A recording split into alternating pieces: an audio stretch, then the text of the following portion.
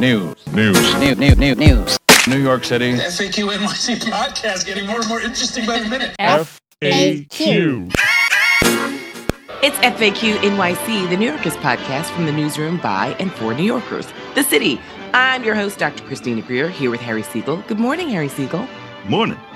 And in just a minute, we're going to be joined by Christine Quinn, the former city council speaker and mayoral candidate, who's now the leader of WIN, the largest provider of family shelter and supportive housing in New York City, and Bishop Matthew Hayes of the Episcopal Diocese of New York.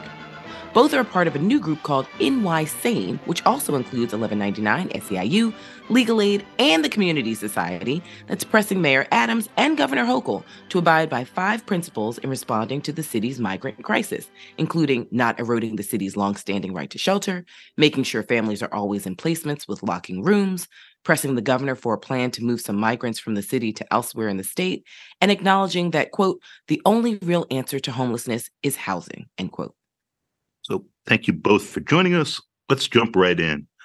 Speaker, I'm hoping you can kick us off by explaining why this group, the name is an acronym for Shelter for All, in Need Equally, is forming now, and why this is more than closing the barn door after the horse has already bolted, given that the Adams administration has announced new families arriving here are going to be sent to what is euphemistically calling a semi-congregate setting inside a tent at Floyd Bennett Field in southern Brooklyn. And there are already 60-day eviction notices that are on their way out to families here in shelters, all which seems like this is past the right as it's been established up till now. So all of the reasons you just outlined and others are why we need this coalition. We need this coalition to send a message to Mayor Adams and Governor Hochul and to President Biden that New York City wants new arrivals, asylum seekers treated fairly, that we want New York, as it has done so many times before historically, to open up its arms and embrace these new arrivals so they can get housing, get jobs, become big, productive parts of New York City. And the steps that the mayor and now the governor are taking are not thoughtful. They're not empathetic. You know, the mayor and the governor seem to think if you wave a wand and say no more right to shelter, which has been the law of the land, so to speak, for 40 plus years, that all of a sudden the homeless people, new arrivals and others will go away. You know what happens when you eliminate a right to shelter? Do you know what a city looks like? San Francisco.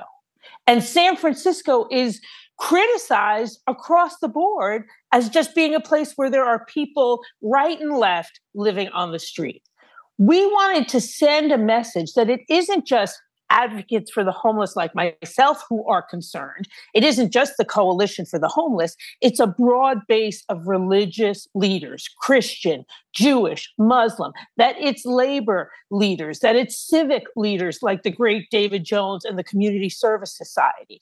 You know, people think, and elected officials think, that they can just disregard the homeless. They think they don't matter. They don't count. They think they don't vote.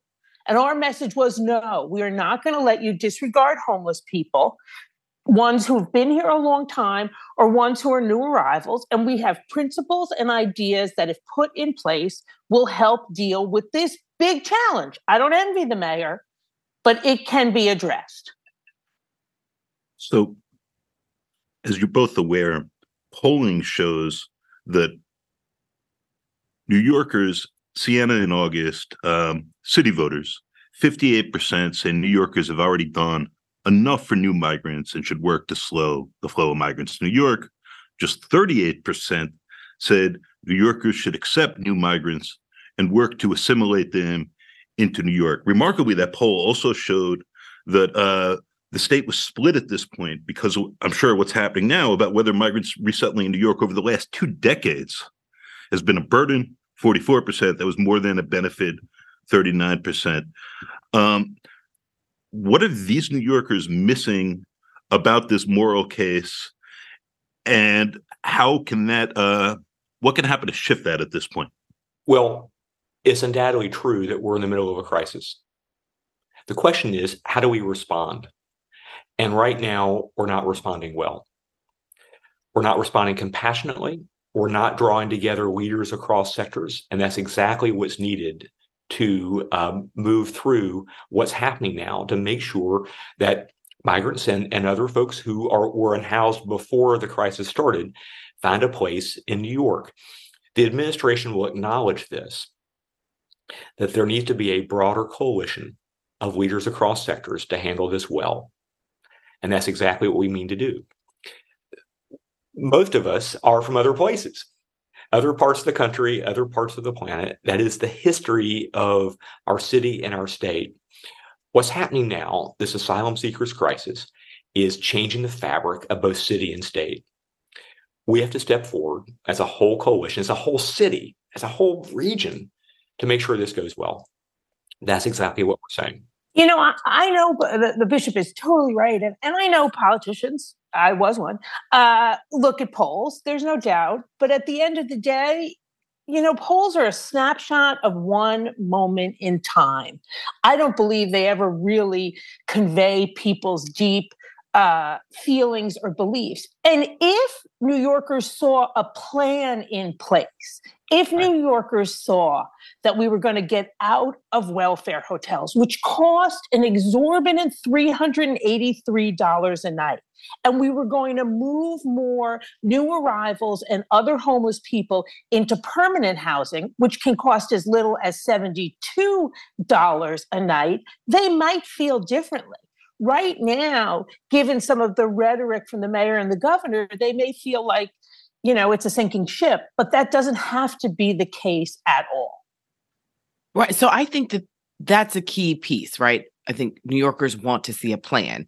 Thus far, we talk a lot on this podcast about the mayor has a lot of rhetoric, but is there an organization in place in his administration? But to be very honest, you know, whether the polls are the polls. We know that they're not always accurate. You all are clearly on the right side of history, but we have to be honest about a lot of New Yorkers, and shout out to the Tenement Museum. They do great work. We're a nation of immigrants. We're a city of immigrants. We get it. But a lot of New Yorkers agree with you all in theory, and they love what you're saying. But when the rubber hits the road and migrant and unhoused families are coming into their communities and their schools, and they have to see it on a more frequent basis, this is where we're getting a lot of New Yorkers who may think that the mayor's, you know, bombastic and, oh, how dare he, let's clutch these pearls. But we run into the NIMBY issue time and time again, where Eric Adams seems to have the upper hand on the political side because he sort of knows the limitations of New Yorkers' generosity and sort of equity, if you will. So where do we go from there? How do we solve that? What we see is faith institutions, neighborhood nonprofits are responding every single day to what's happening. What they need is more coordination and more support. So undoubtedly, neighborhoods are stretched by this current inflow, and neighborhoods are responding. They're not getting the help they need. And that's exactly what we're saying. You know, I also think anytime, in my experience, anytime you propose a homeless shelter, people are against it. The worst things are going to happen. Crime and property values are going to go down. Although any neighborhood we've opened a shelter in my time at Wynn, property values have not gone down and crime has not gone up. But there's fear, there's propaganda. And then when the shelter finally opens, it's no big deal. Like, shockingly, the sun rises. Before the pandemic, I was at a town hall meeting in Staten Island about our new shelter there. Oh my God. Like, I practically had to be walked out by police. It was crazy. It was hours and hours. Only someone like me thinks it's fun, but it was, you know, a great sociology lesson. I went back 2 weeks ago. We had prepped, we had materials, we had a PowerPoint. People had like 3 questions, right? So there's fear. And if you stoke the fear, then it gets worse. And if you go in again with a plan, people will come to see it's not that big a deal. Right. But we know this mayor is very good at stoking fear when needed. And P.S., just Madam Speaker, you said something about San Francisco, and I implore all of our listeners to read this week's New Yorker that has a great piece about San Francisco, and I think it's entitled something like "What Happened to San Francisco," Right? Because that's exactly what you're talking about.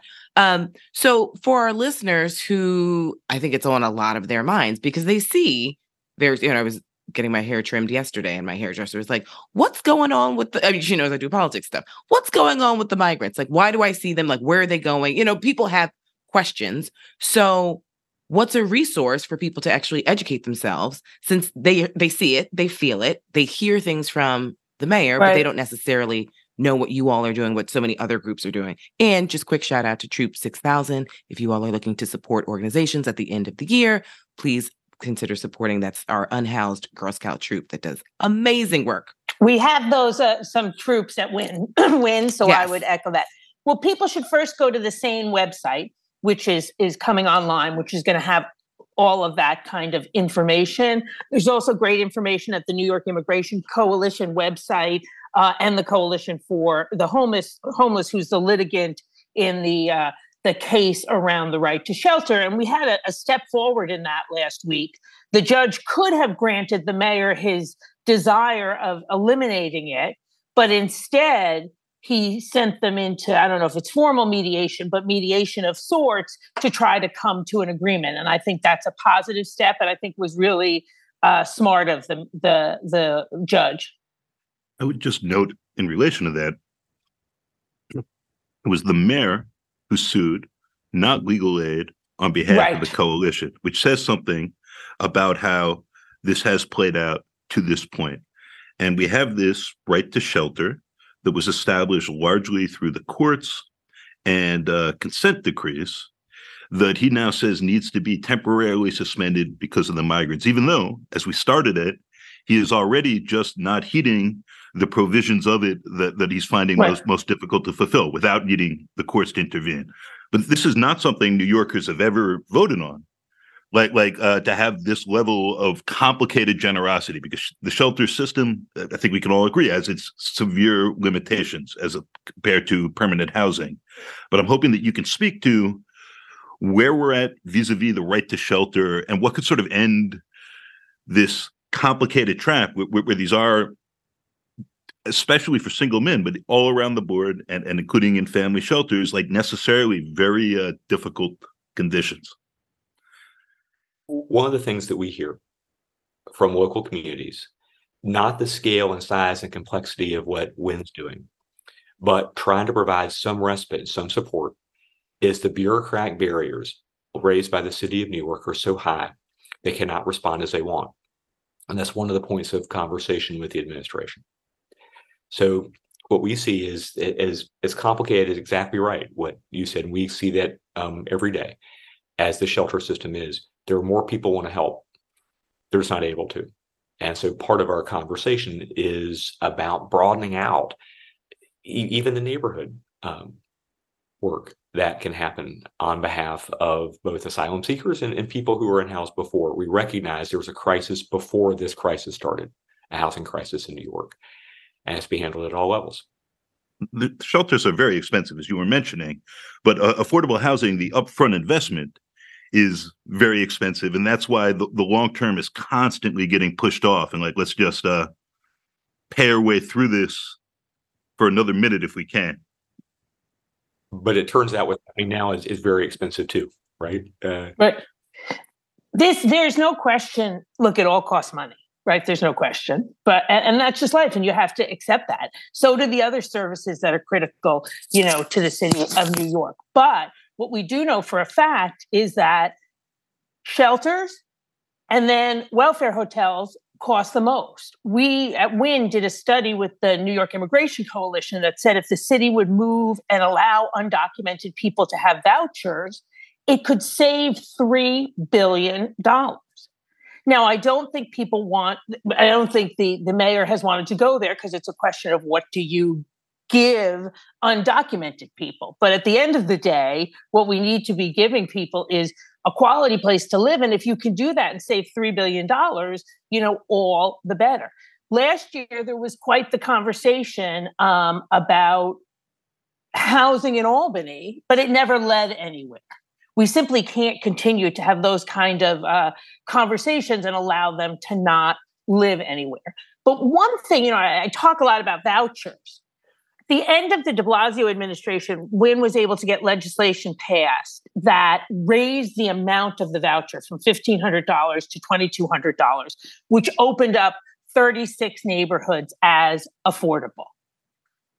That following year, the length of stay in Wynne went down from 15 months to 11 months. So we know these work and are cheaper, but it's about having a will and a commitment to get this done. And that starts with a plan.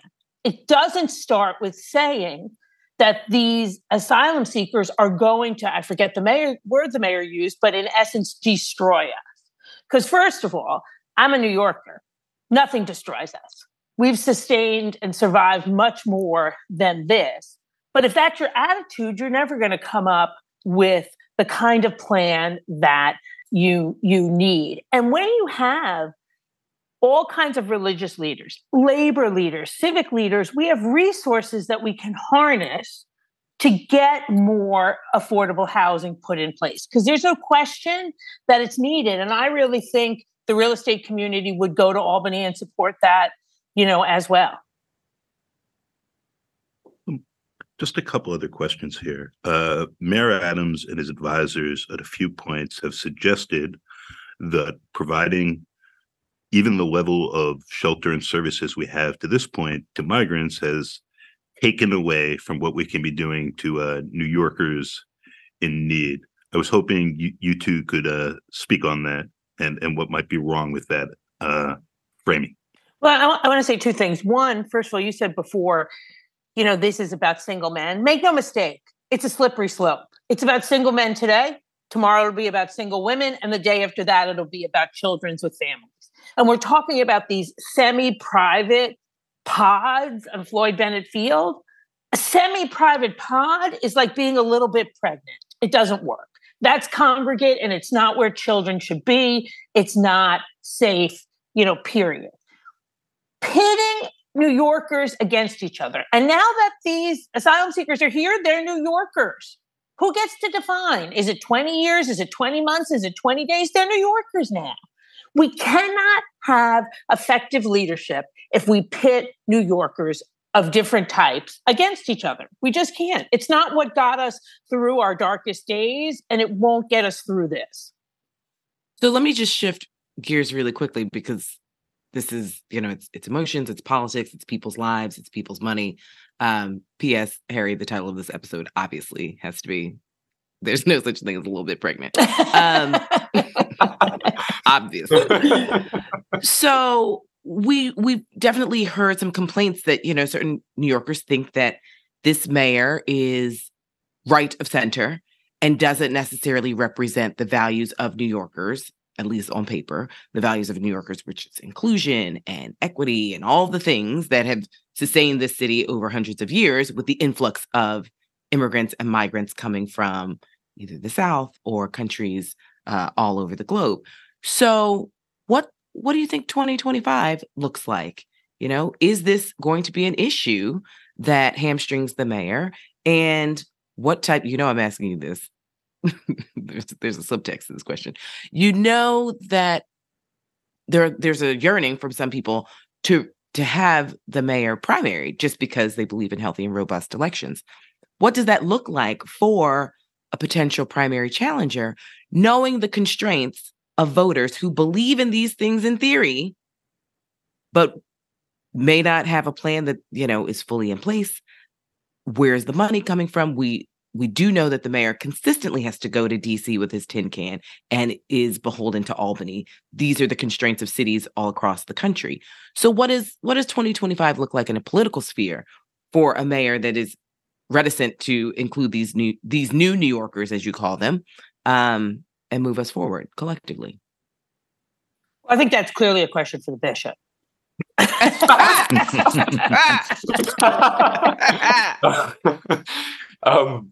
Well, I can't speak to the politics. I can speak to the moral fabric of who we are as New York. And the coalition hopes to be able to share a message, which I think is the heart of New York, which is about being an expansive city that works well together and plans together for our future across all our sectors. And the speaker has described the people coming together with this. We've had an enthusiastic response to what this can be and what our city can be. And hopefully the moral fabric influences the political dialogue. But we'll focus on the moral first. Okay. And then let's dabble in the political. Right. On the 2025 question, you know, look, in a lot of ways, I hope the mayor doesn't have a primary so he can focus exclusively on governing. But, you know, only time will answer that question. I think 2024 is going to inform 2025 a lot.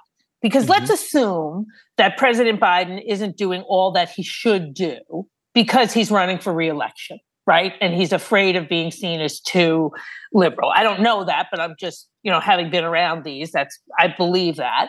And I believe that there'll be a lot more that we can get from the White House after the election. So if the mayor can deliver on that, that may change people's perspectives.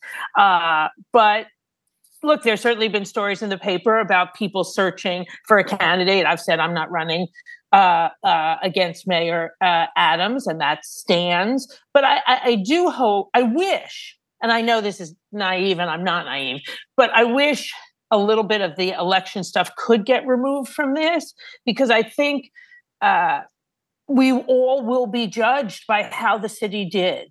And I think this is a big thing that the mayor and the governor will be judged by. And right now, you know, they're just not focusing on the right things. They're focusing too much on politics. But again, post-federal election, when Joe Biden gets elected, God willing, say a prayer bishop, then maybe the mayor can really bring a lot of the money he says we're owed, which we are. So closing question here. Mayor Adams, back in June, announced that 50 houses of worship, you know, churches, synagogues, mosques, were going to start taking in some migrants, no matter what faith you practice. Caring for those in need is part of every spiritual tradition, he said. So for both of you, maybe starting with the bishop, what does the faith-based community, and of course the Episcopalians in particular, need from the city that hasn't been happening? And what do people who want to contribute from a starting point of faith or elsewhere need to know if they haven't quite figured out how to do that yet? And I think those people are out there, and they're maybe giving $2 to a candy seller. They're thinking about this, but they haven't fully committed themselves. Those people are out there, and our faith communities have enthusiastically tried to step forward. And three things have happened. First, that the barriers to even these 50 have been significant. And so folks have tried and they're having trouble. So there's not been a lack of response, but there's been a lack of connection. And we think that can improve. Is that about like fire safety? Can you say a little bit about what those barriers are? It's fire safety and sprinklers is one of the major questions. Right. For those who have the capacity to respond. There are also smaller faith communities that want to do something but can't do this. And that number is much larger than the 50. And the third is exactly what you said. All of us can respond in some way. And so we've asked to be part of what's happening at the intake centers at the Roosevelt Hotel and other places, just for a first meal, for a first coat, some way in which people find solid ground when they reach our city. And so I think what you said is 100% right. Everyone can do something, and we want to try and want to have conversation and connection where we're more able to try than the barriers have allowed us to so far. And, you know, I would add two things. One, everyone can do something. And if you put $1 in a box, it changes the way you interact with this crisis. You're part of the solution, just as much as if you win $1 million check. Now, the bishop mentioned coats and things like that. Please go to WIN's website, WINNYC.org. We're doing a coat drive. We still have about 2,000 more coats we need to get. We only take new. Please do that. And, for me, as someone who grew up Catholic and went to 12 years of Catholic school, all of my work at Winn is really guided by my personal spiritual and religious perspective. My late mother was a great devotee of the Beatitudes, and they've always led my work.